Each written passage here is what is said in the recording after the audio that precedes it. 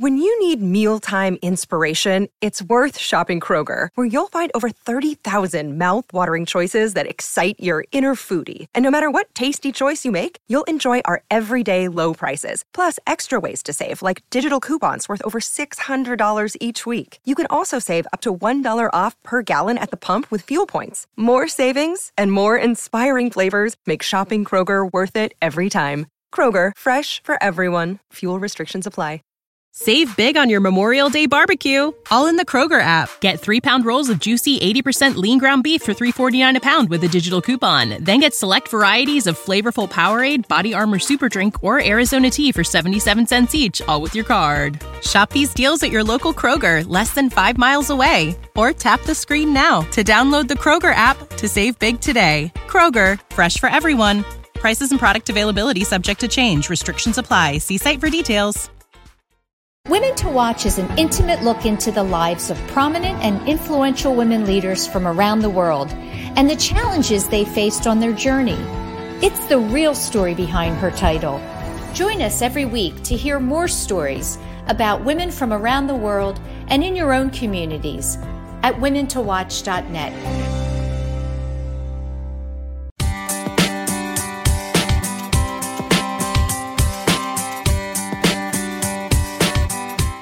Everyone, and welcome back to another week of Women to Watch. I'm Sue Rocco. It's so great to be here. Thank you so much for tuning in. Joining me in just a moment, my guest this week will be Sylvie Lorente. And Sylvie is the chair professor and dean of research and innovation for the College of Engineering at my alma mater, Villanova University. So I'm thrilled to have her with me. Just a note to be sure to subscribe to the show on our YouTube page at Women to Watch Media. That's W2W Media on YouTube. And for all things show related, you can find more information at our website at womentowatch.net. So now I'm very excited and honored to welcome to the show Sylvie Lorente. Thank you. Thank you so much. And good afternoon. Happy to be here with you.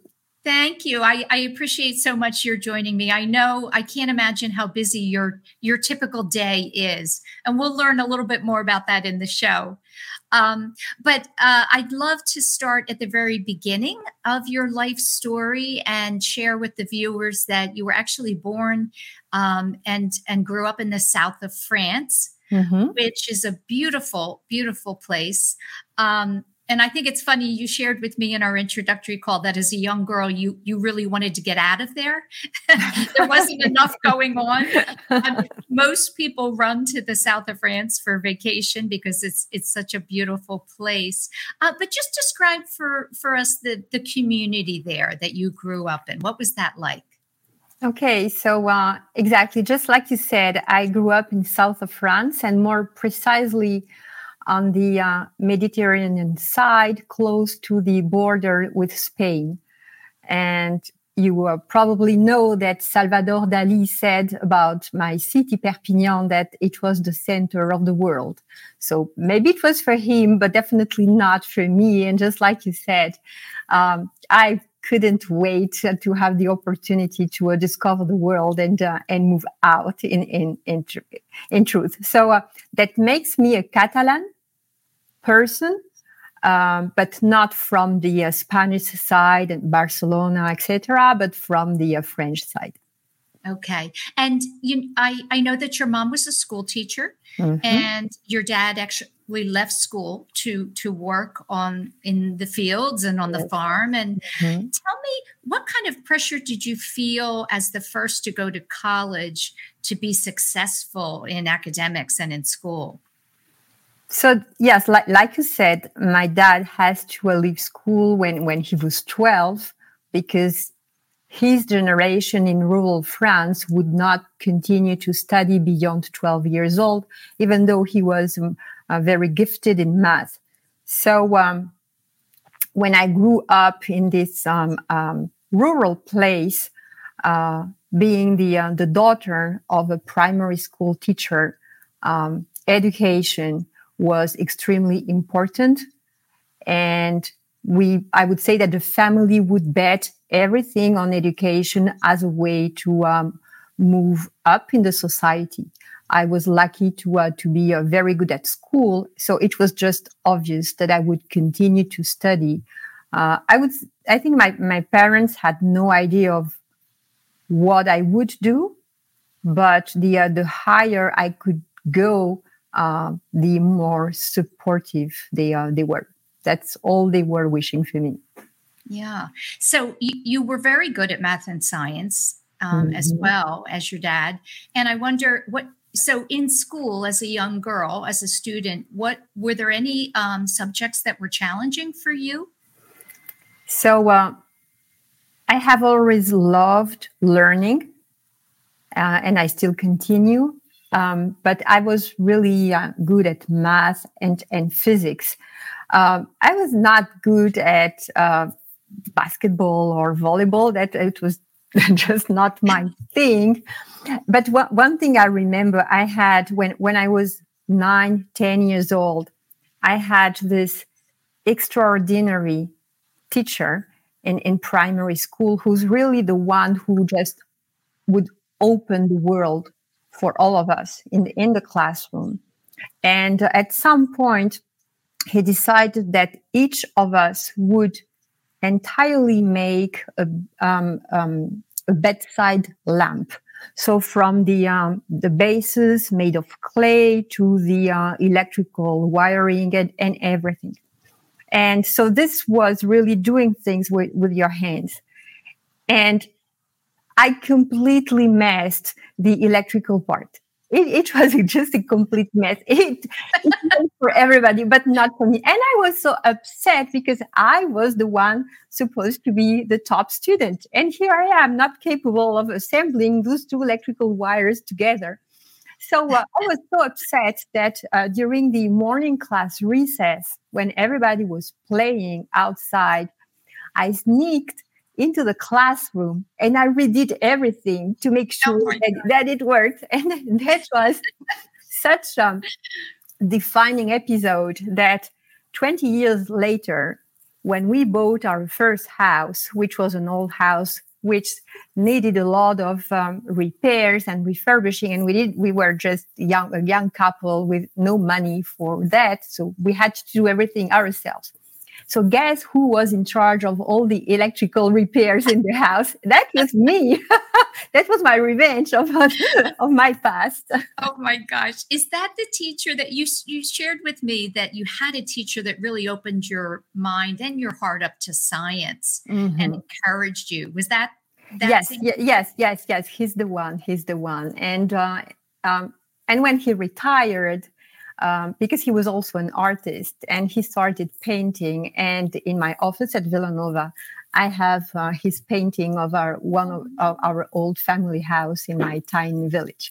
So yes, he's the one who really he would inspire generations and generations of students, not only about science, but about books and about the importance of going outside and discover new people and new culture and interact with anybody as much as we can. So yes, he's been really instrumental to me. That's so nice. I wonder, there's a very stereotypical thought about girls entering the field of STEM. And I wonder what it was like in your community. So you were not the girl that did what they say typically girls do, going, with language and communication and the arts. And you were, very, very good at it and wanted to study science. Was that encouraged among all young women where you grew up, or was that unusual for you? Were you one of the few? I think that I was unusual, not because of my gender, but just like any kid who is good at school, you tend to be sometimes a little bit marginalized because you're good. And so you're not the cool guy in the classroom, okay? So there was no gender issue at that time. This is something that I discovered when I entered college. So I left my tiny village to go to the big city, which was 200 kilometers away. And I entered engineering, and we were 7 female students. So that's when you realize that you become clearly, by definition, a minority. Okay. 7 out of how many, Sylvie? 7. So at that time, I was in civil engineering. We were around 70. 70. So 7 out of 70. Wow. So clearly we were different, and but that was okay, because it was truly about studying and learning. And at that time, most of the professors just didn't care about whether you were a female or a male. Yet I have lots of anecdotes of this time. So the thing is that in France, in the beginning, engineering was for male, not because it was decided, but maybe because female didn't feel that they would belong. But to the point that in my college, they had 4 dorms on campus, and one of them was only for female. But the number of female students started to grow up to the point that they could not accommodate all the female students in this female dorm. So and accommodation was done in alphabetic order. And my maiden name starts with an R.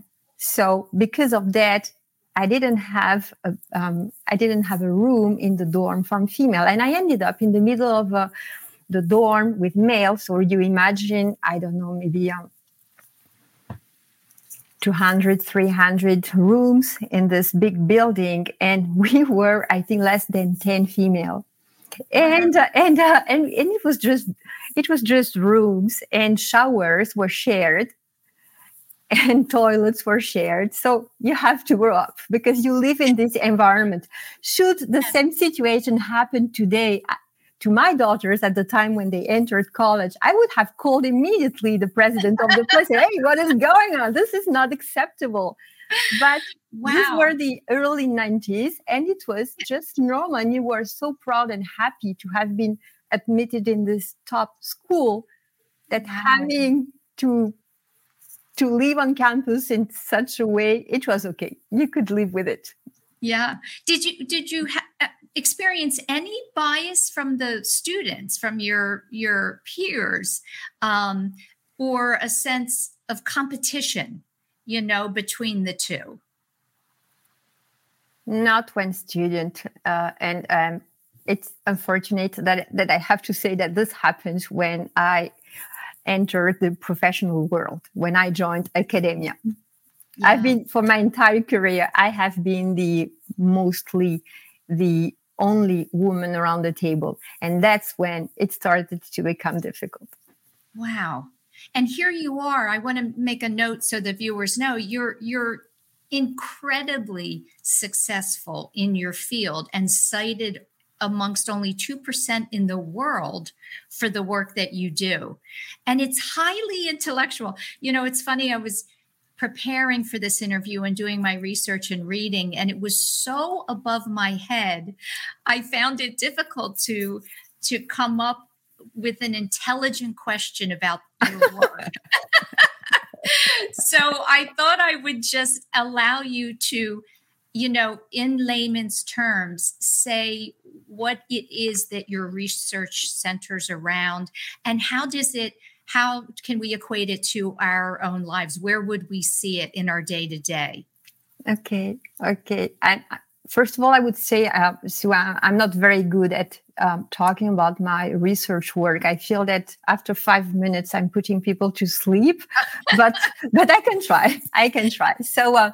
In fact, yeah.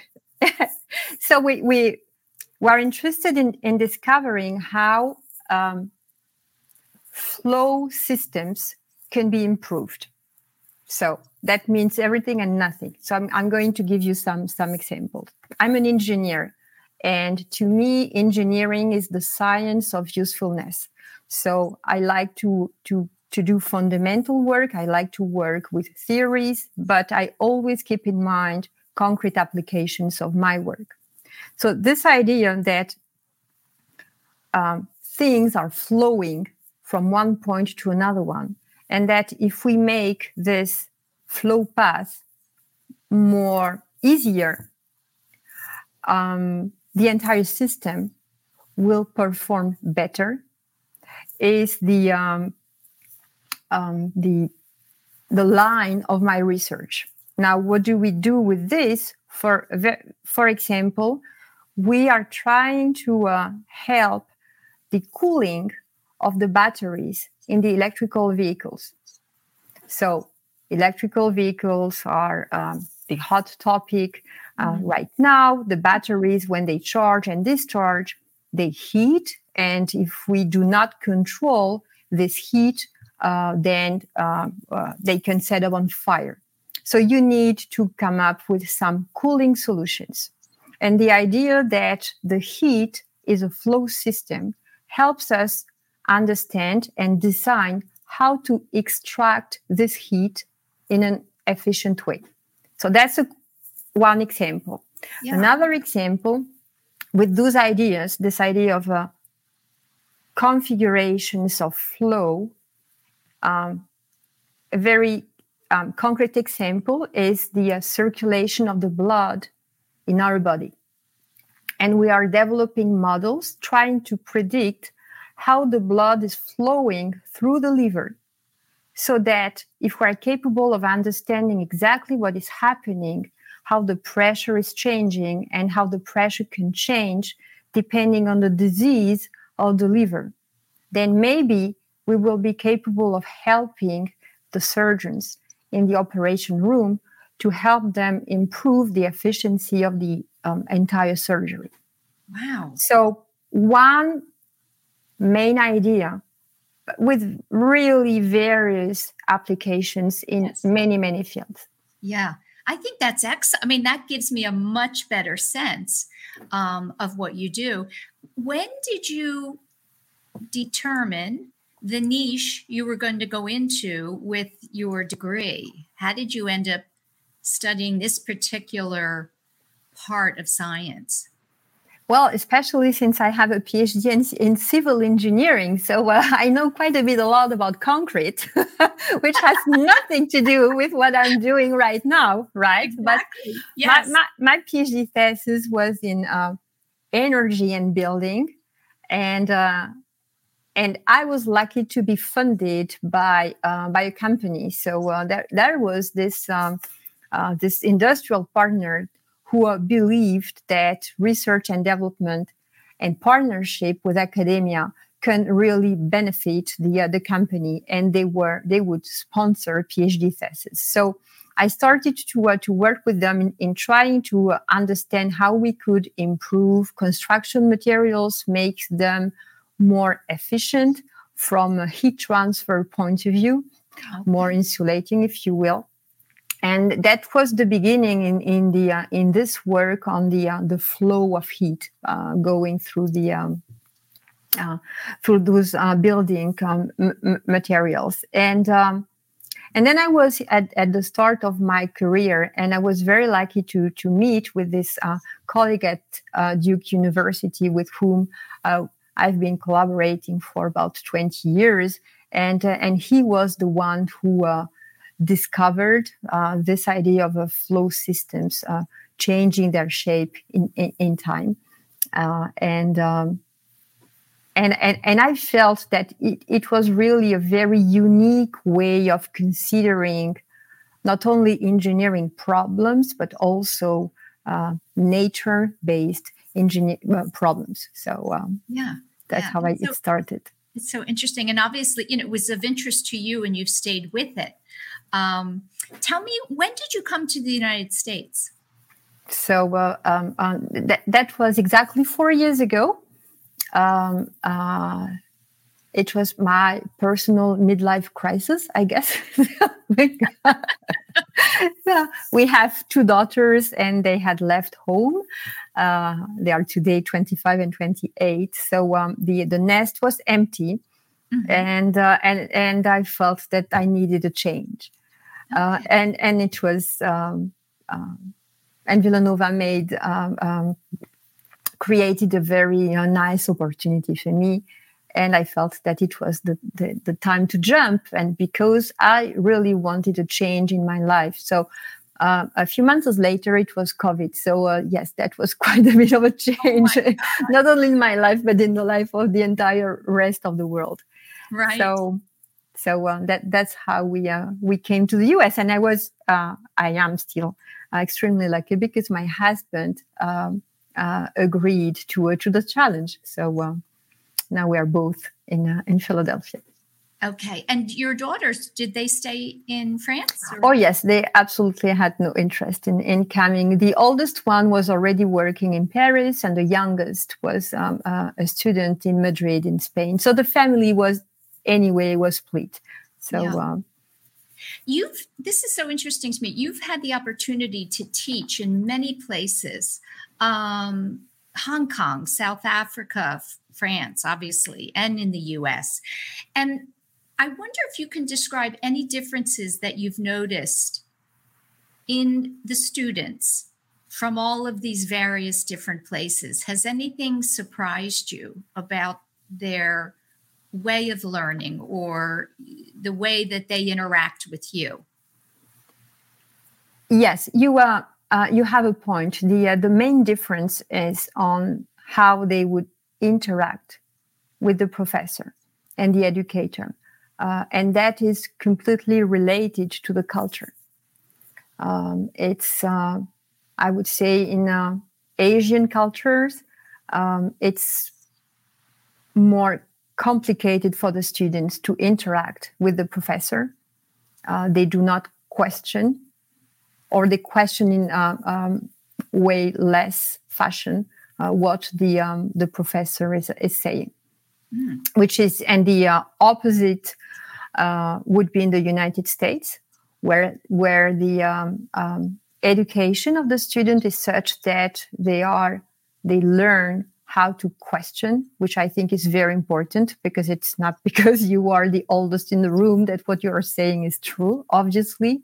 So being questioned and challenged by the student makes the class way more interesting for everybody.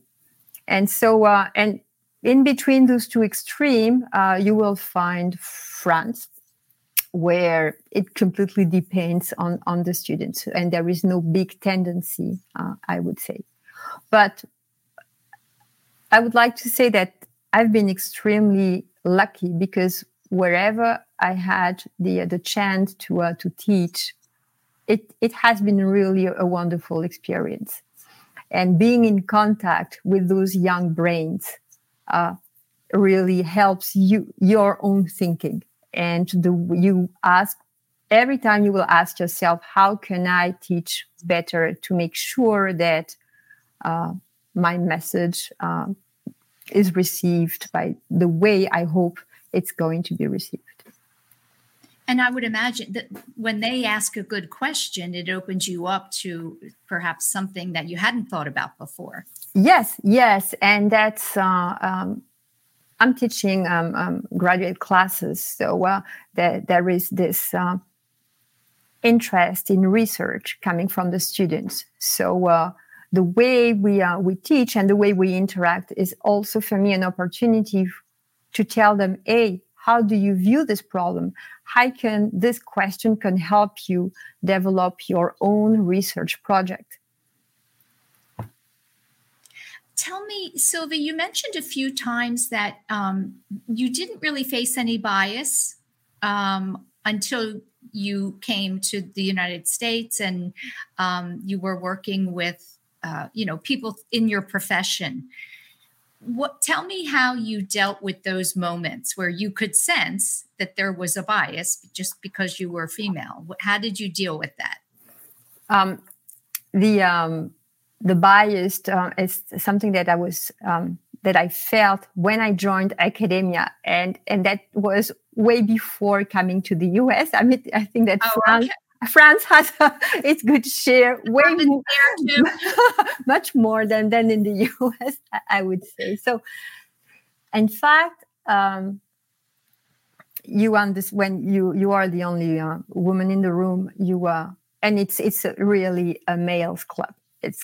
You get it immediately. So you understand that if you want to build your career, you will have to work much more than your male colleagues. That's very obvious. And when I was in my 30s, I took this as a baseline. So I said, okay, I want to build my career. I love research. I love my students. That's really my thing. I understand I have to work much more than my colleagues. I will do it. And it is until recently that I thought that it was normal. And so during all those years, there is no affirmative action in France. So the only way, I wanted to be chosen and promoted because of my work, and definitely not because of my gender. I really would have felt insulted to be promoted because I'm a woman. But it's by this, I have 2 daughters, and it is by discussing with them that they opened my eyes quite recently, I have to admit, because they said, but Mom, it's not normal that you have to work twice as much as your colleague to be considered successful. You should be successful based on exactly the same criteria as your colleagues, not because because obviously they saw me working night and day, weekdays, Saturday, holidays, all the time. And that's not normal. We shouldn't have to do this to prove that we have the same value of our colleagues. But that's the system where I come from. Yeah. We're going to go into our first break. When we come back, I want to talk a little bit more about that and see if you're hopeful that it will ever change to the point where there won't be that bias. Stay with us for a beautiful spot from one of our sponsors, Children's Hospital Philadelphia, and we'll be back with Sylvie Lorente. We are CHOP, and we can't wait to show you around. We're the nation's first children's hospital. Now, a care network with more than 50 locations that continues to expand. 3 state-of-the-art research buildings with 1.5 million square feet of space. We have grown from 12 beds, 106. When you need mealtime inspiration, it's worth shopping Kroger, where you'll find over 30,000 mouth-watering choices that excite your inner foodie. And no matter what tasty choice you make, you'll enjoy our everyday low prices, plus extra ways to save, like digital coupons worth over $600 each week. You can also save up to $1 off per gallon at the pump with fuel points. More savings and more inspiring flavors make shopping Kroger worth it every time. Kroger, fresh for everyone. Fuel restrictions apply. Save big on your Memorial Day barbecue, all in the Kroger app. Get 3-pound rolls of juicy 80% lean ground beef for $3.49 a pound with a digital coupon. Then get select varieties of flavorful Powerade, Body Armor Super Drink, or Arizona tea for 77 cents each, all with your card. Shop these deals at your local Kroger, less than 5 miles away. Or tap the screen now to download the Kroger app to save big today. Kroger, fresh for everyone. Prices and product availability subject to change. Restrictions apply. See site for details. 65 years ago, to nearly 600 beds and one of the best children's hospitals in the world. We have a level 1 trauma center, 11 floors of patient units, more than 20 operating rooms, first of its kind delivery unit for babies with birth defects, a separate cardiac operative and catheterization suite, and places to learn, like our internationally recognized simulation center. We have trained generations of leaders in the field of pediatrics. We are world leaders in medicine, surgery, and science. One of the top recipients in NIH funding for pediatric research. In this building, pioneers in CAR T therapy, mitochondrial disease, brain tumors, hyperinsulinism, and other rare diseases. Here, groundbreaking work in fetal surgery, genetics and genomics, and neurology. In our newest building, leaders in social determinants of health, clinical informatics and epidemiology, autism, trauma and injury prevention. Our patients come from every state and 115 countries.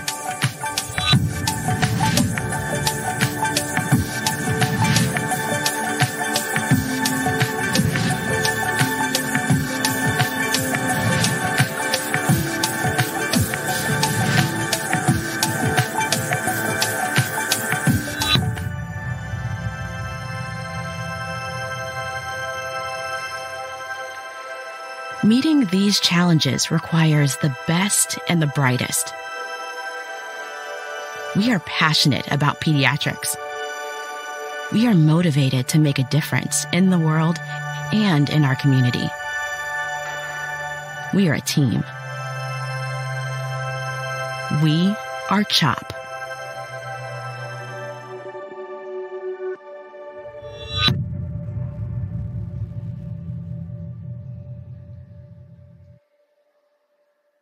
Do you stream on a Roku, a Fire Stick, Google TV, or Apple TV? Now you can watch 6ABC 24/7 with the 6ABC Philadelphia streaming app. Watch Action News live. And the big story on Action News. Plus special programming, breaking news, and severe weather updates. Tremendous amounts of rain. Always on. Always the news team you trust. Watch 6ABC 24/7 on your streaming device. Search 6ABC Philadelphia and start streaming today. Hi, and welcome back to the show. I'm joined this week by Sylvie Lorente, and she is the chair professor and dean of research and innovation in the College of Engineering at Villanova University.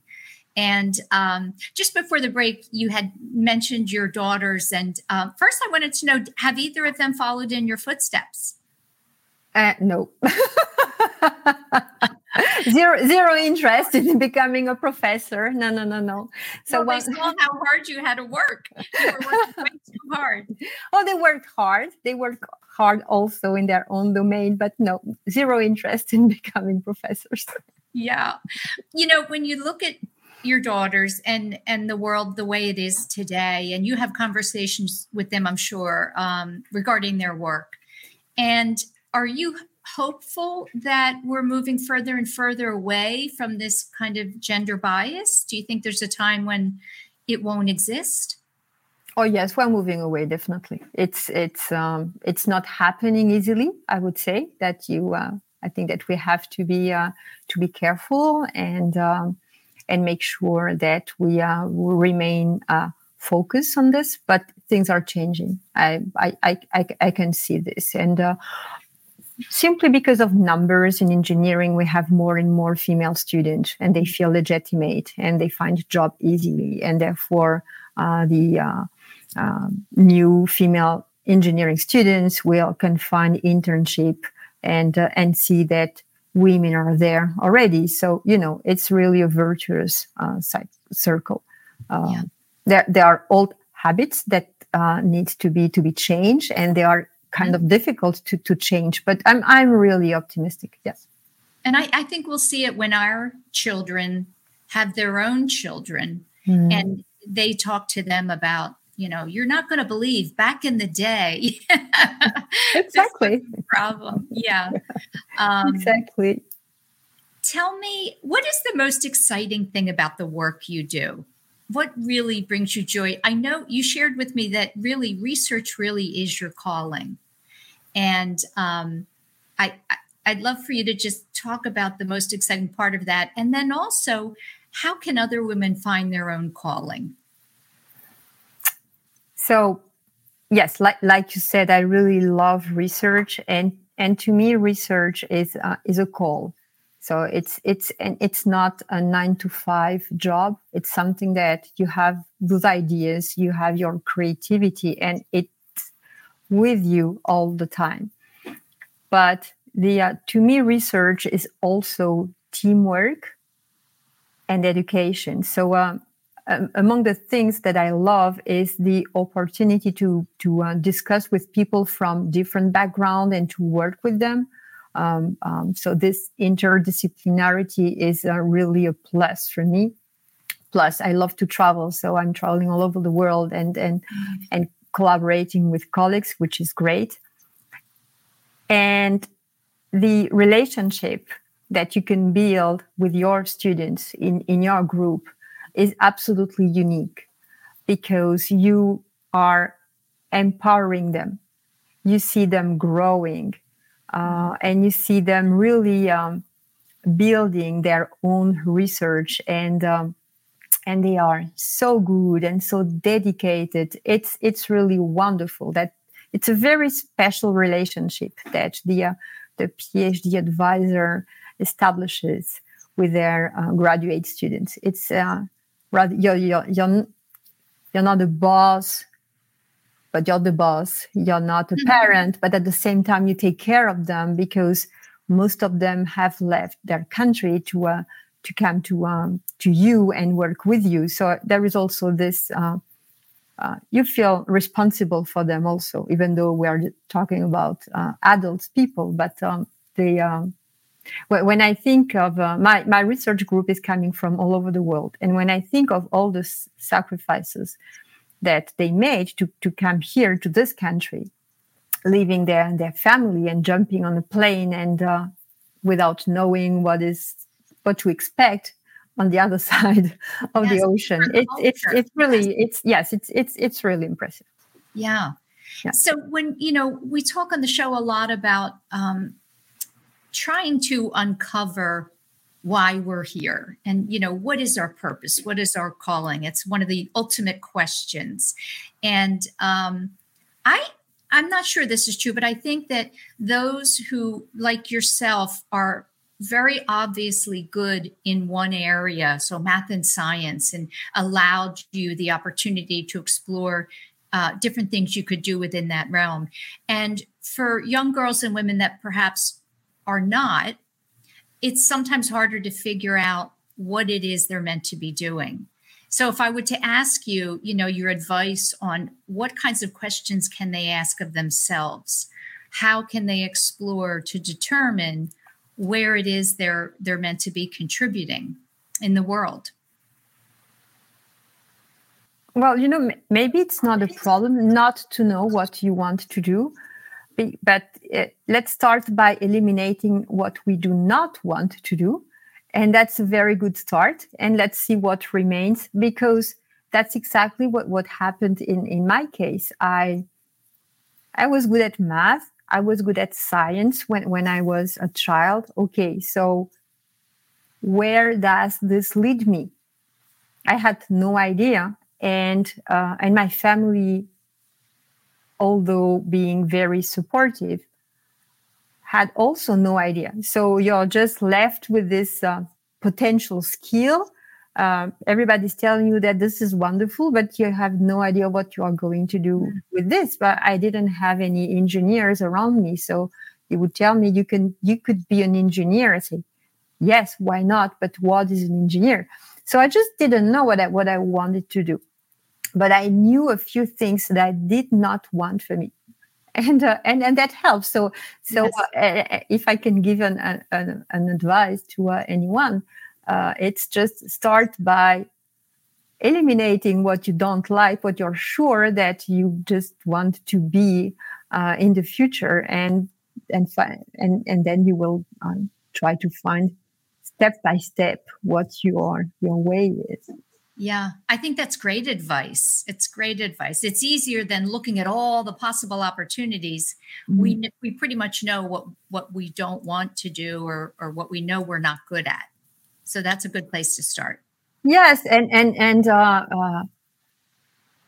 not all of us are capable of saving the world.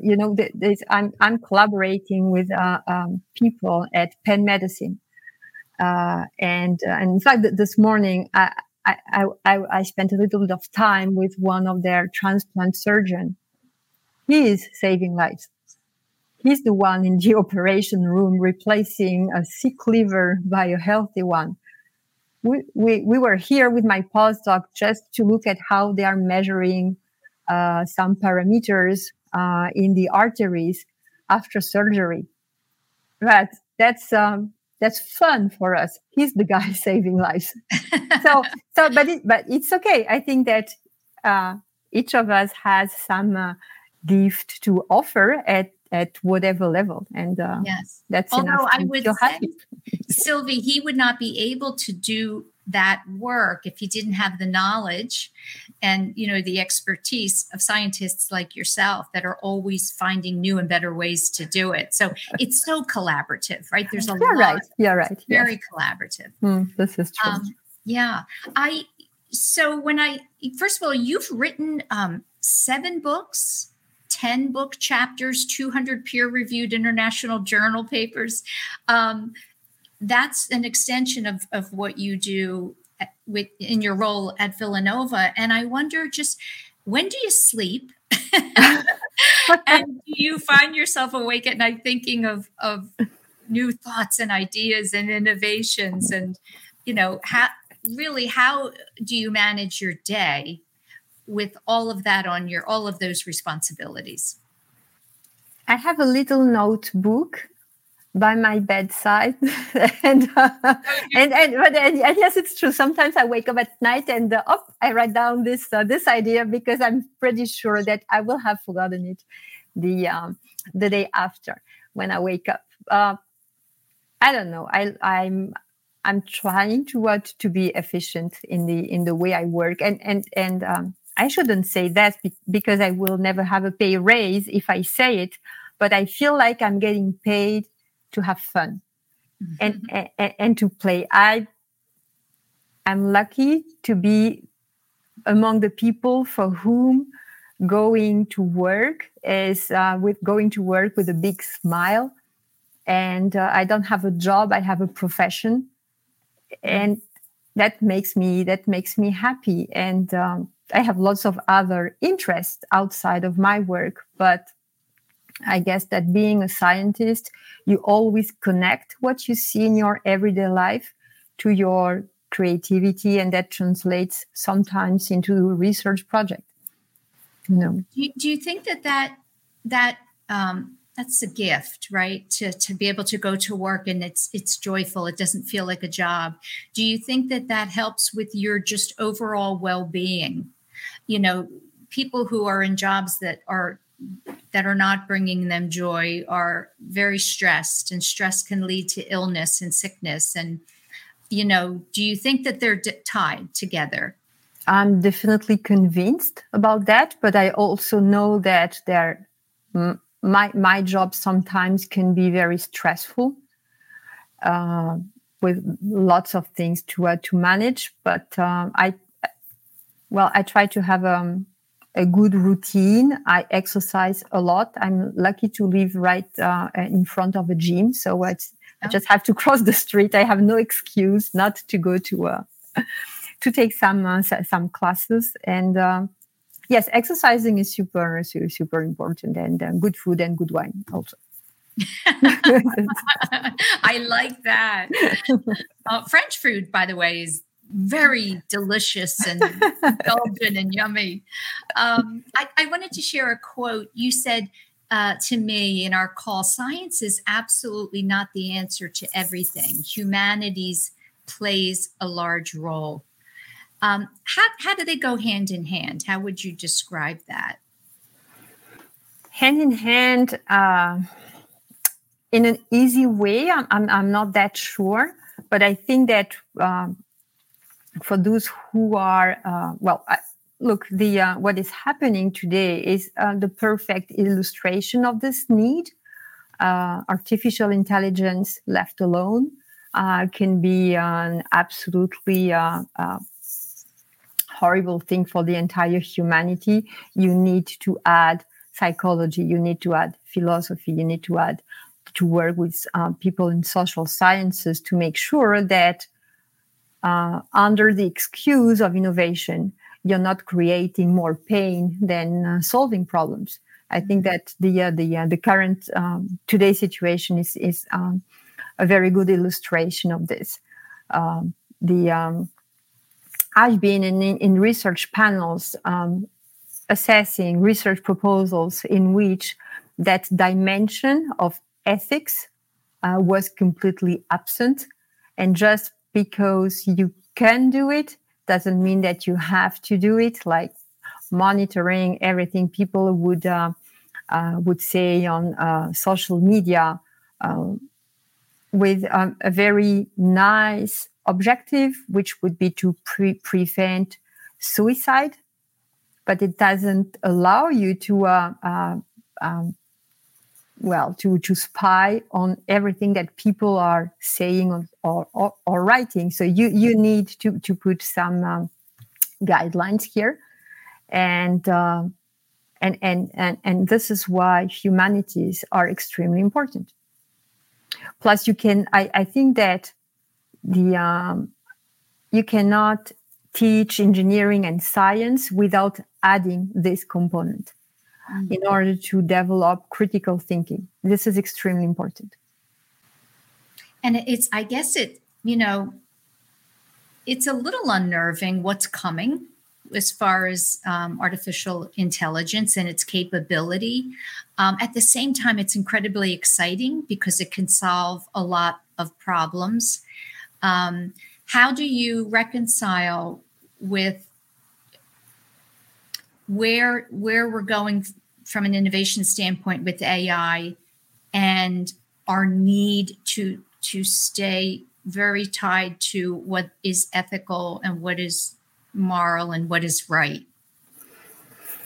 I'm afraid I do not have an answer to this question. First of all, it's not my field, so I'm just reading as much as I can and trying to make my own opinion. But I'm definitely convinced that there needs to be decisions made at individual level, but also at societal level, and that's why it's I believe a good idea that politicians and governments start discussing at that level. It's also important, and to have some guidelines, and a lot of them are already in place in Europe, and this is very recent. And I think that the equivalent will happen also in the US. I'm convinced this is going to happen. I wanted to ask you, what are you doing when you become inspired? Where do you go for inspiration, particularly when you're thinking about perhaps your next book or just your leadership style in the classroom for engaging with students? Where are you and what are you doing when you get that inspiration?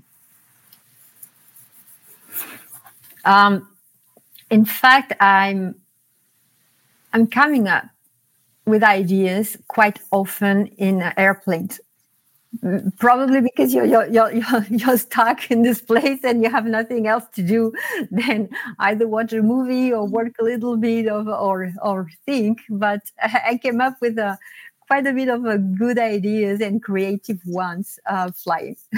When you're flying, you're looking out over the world. Yeah, well, figuratively speaking, yes, exactly. But that's when it's happening, I would say, yes. Do you go back home frequently? How often do you go back to? I travel back and forth quite often, especially because 1 year ago I was selected to join the European Research Council, and we are a group of 22 scientists working on the development and improvement of science in Europe, and with a lot of funding and deciding how this funding should be distributed throughout researchers all over Europe. So that makes me travel on a very regular basis, and so that gives me the opportunity to with a quick flight to go to see my daughters or my parents who are still in the tiny village where my family has been living for more than 100 years now. So traveling is very stressful these days. And, you're doing that on a regular basis. Tell me what when you're feeling stressed, when things go awry, do you have a mantra or something that you live by that you say to yourself that just kind of grounds you? And no. At some point, and I don't know why, because I cannot remember any specific incident, but at some point while I was traveling so much, I started to be scared every time the plane would have met some turbulences. Mm-hmm. And that's difficult to handle. The only thing I could find to calm down was this way of breathing that you learned at the time when you would give birth. That's that deep breathing. So that was the most efficient way for me to calm down when I went through those episodes. It's actually it's funny. I've had, numerous guests on the show that are wellness experts, and the simple act of breathing they talk about over and over, because I think the way we live in society, so working so hard, moving fast, doing so much, we're not really breathing the way we should. And if you take that time to do it, I'll say with the flow, right? Exactly. The breathing in, breathing out, flowing through your lungs. Exactly. Yes, it's amazing how calming that can be. We're out of time. Sylvie, I thank you so much for being on the show. I loved hearing your story and the great work that you're doing. It's really fascinating. Thank you. Thank you so much for giving me the opportunity to chat with you. It's been really a pleasure. Thanks a lot. Thank you. Stay with us for a spot from one of our sponsors, Penn Community Bank, and I will be back. From Philadelphia to the Lehigh Valley and everywhere in between. For 150 years, Penn Community Bank has been a part of your neighborhood. Helping businesses start, supporting families as they grow, and staying connected to the people and places that make this region special. It's who we are and where we're from. Penn Community Bank. Here we are, and here we grow. Do you stream on a Roku, a Fire Stick, Google TV, or Apple TV? Now you can watch 6ABC 24/7 with the 6ABC Philadelphia streaming app.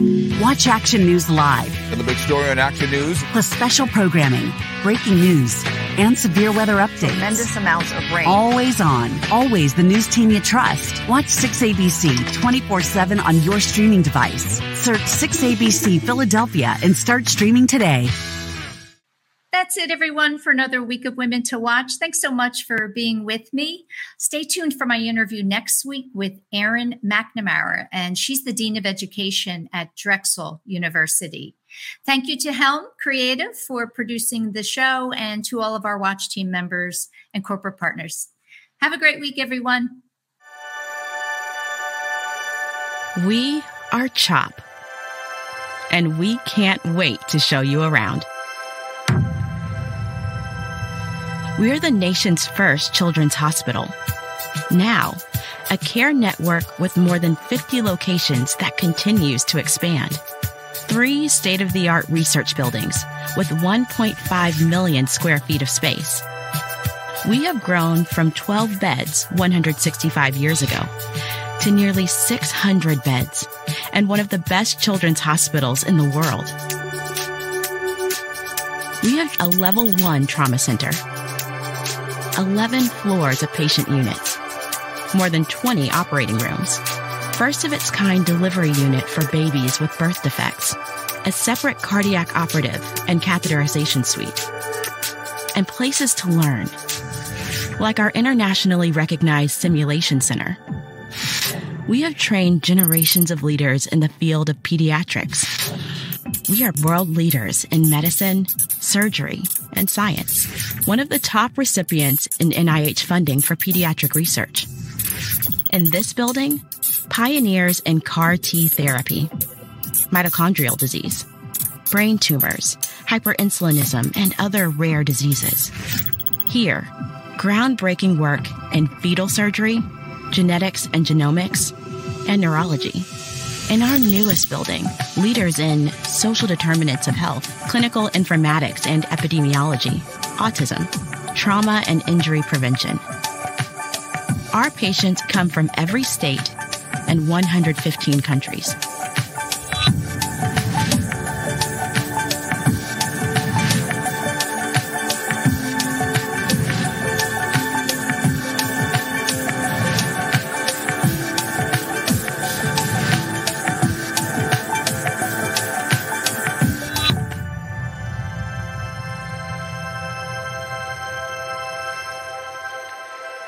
Meeting these challenges requires the best and the brightest.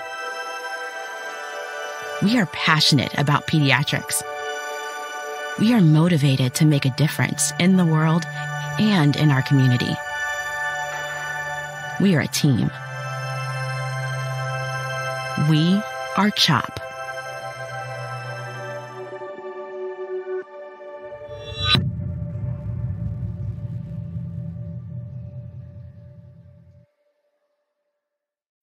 When you need mealtime inspiration, it's worth shopping Kroger, where you'll find over 30,000 mouth-watering choices that excite your inner foodie. And no matter what tasty choice you make, you'll enjoy our everyday low prices, plus extra ways to save, like digital coupons worth over $600 each week. You can also save up to $1 off per gallon at the pump with fuel points. More savings and more inspiring flavors make shopping Kroger worth it every time. Kroger, fresh for everyone. Fuel restrictions apply. Save big on your Memorial Day barbecue, all in the Kroger app. Get 3-pound rolls of juicy 80% lean ground beef for $3.49 a pound with a digital coupon. Then get select varieties of flavorful Powerade, Body Armor Super Drink, or Arizona tea for 77 cents each, all with your card. Shop these deals at your local Kroger, less than 5 miles away. Or tap the screen now to download the Kroger app to save big today. Kroger, fresh for everyone. Prices and product availability subject to change. Restrictions apply. See site for details.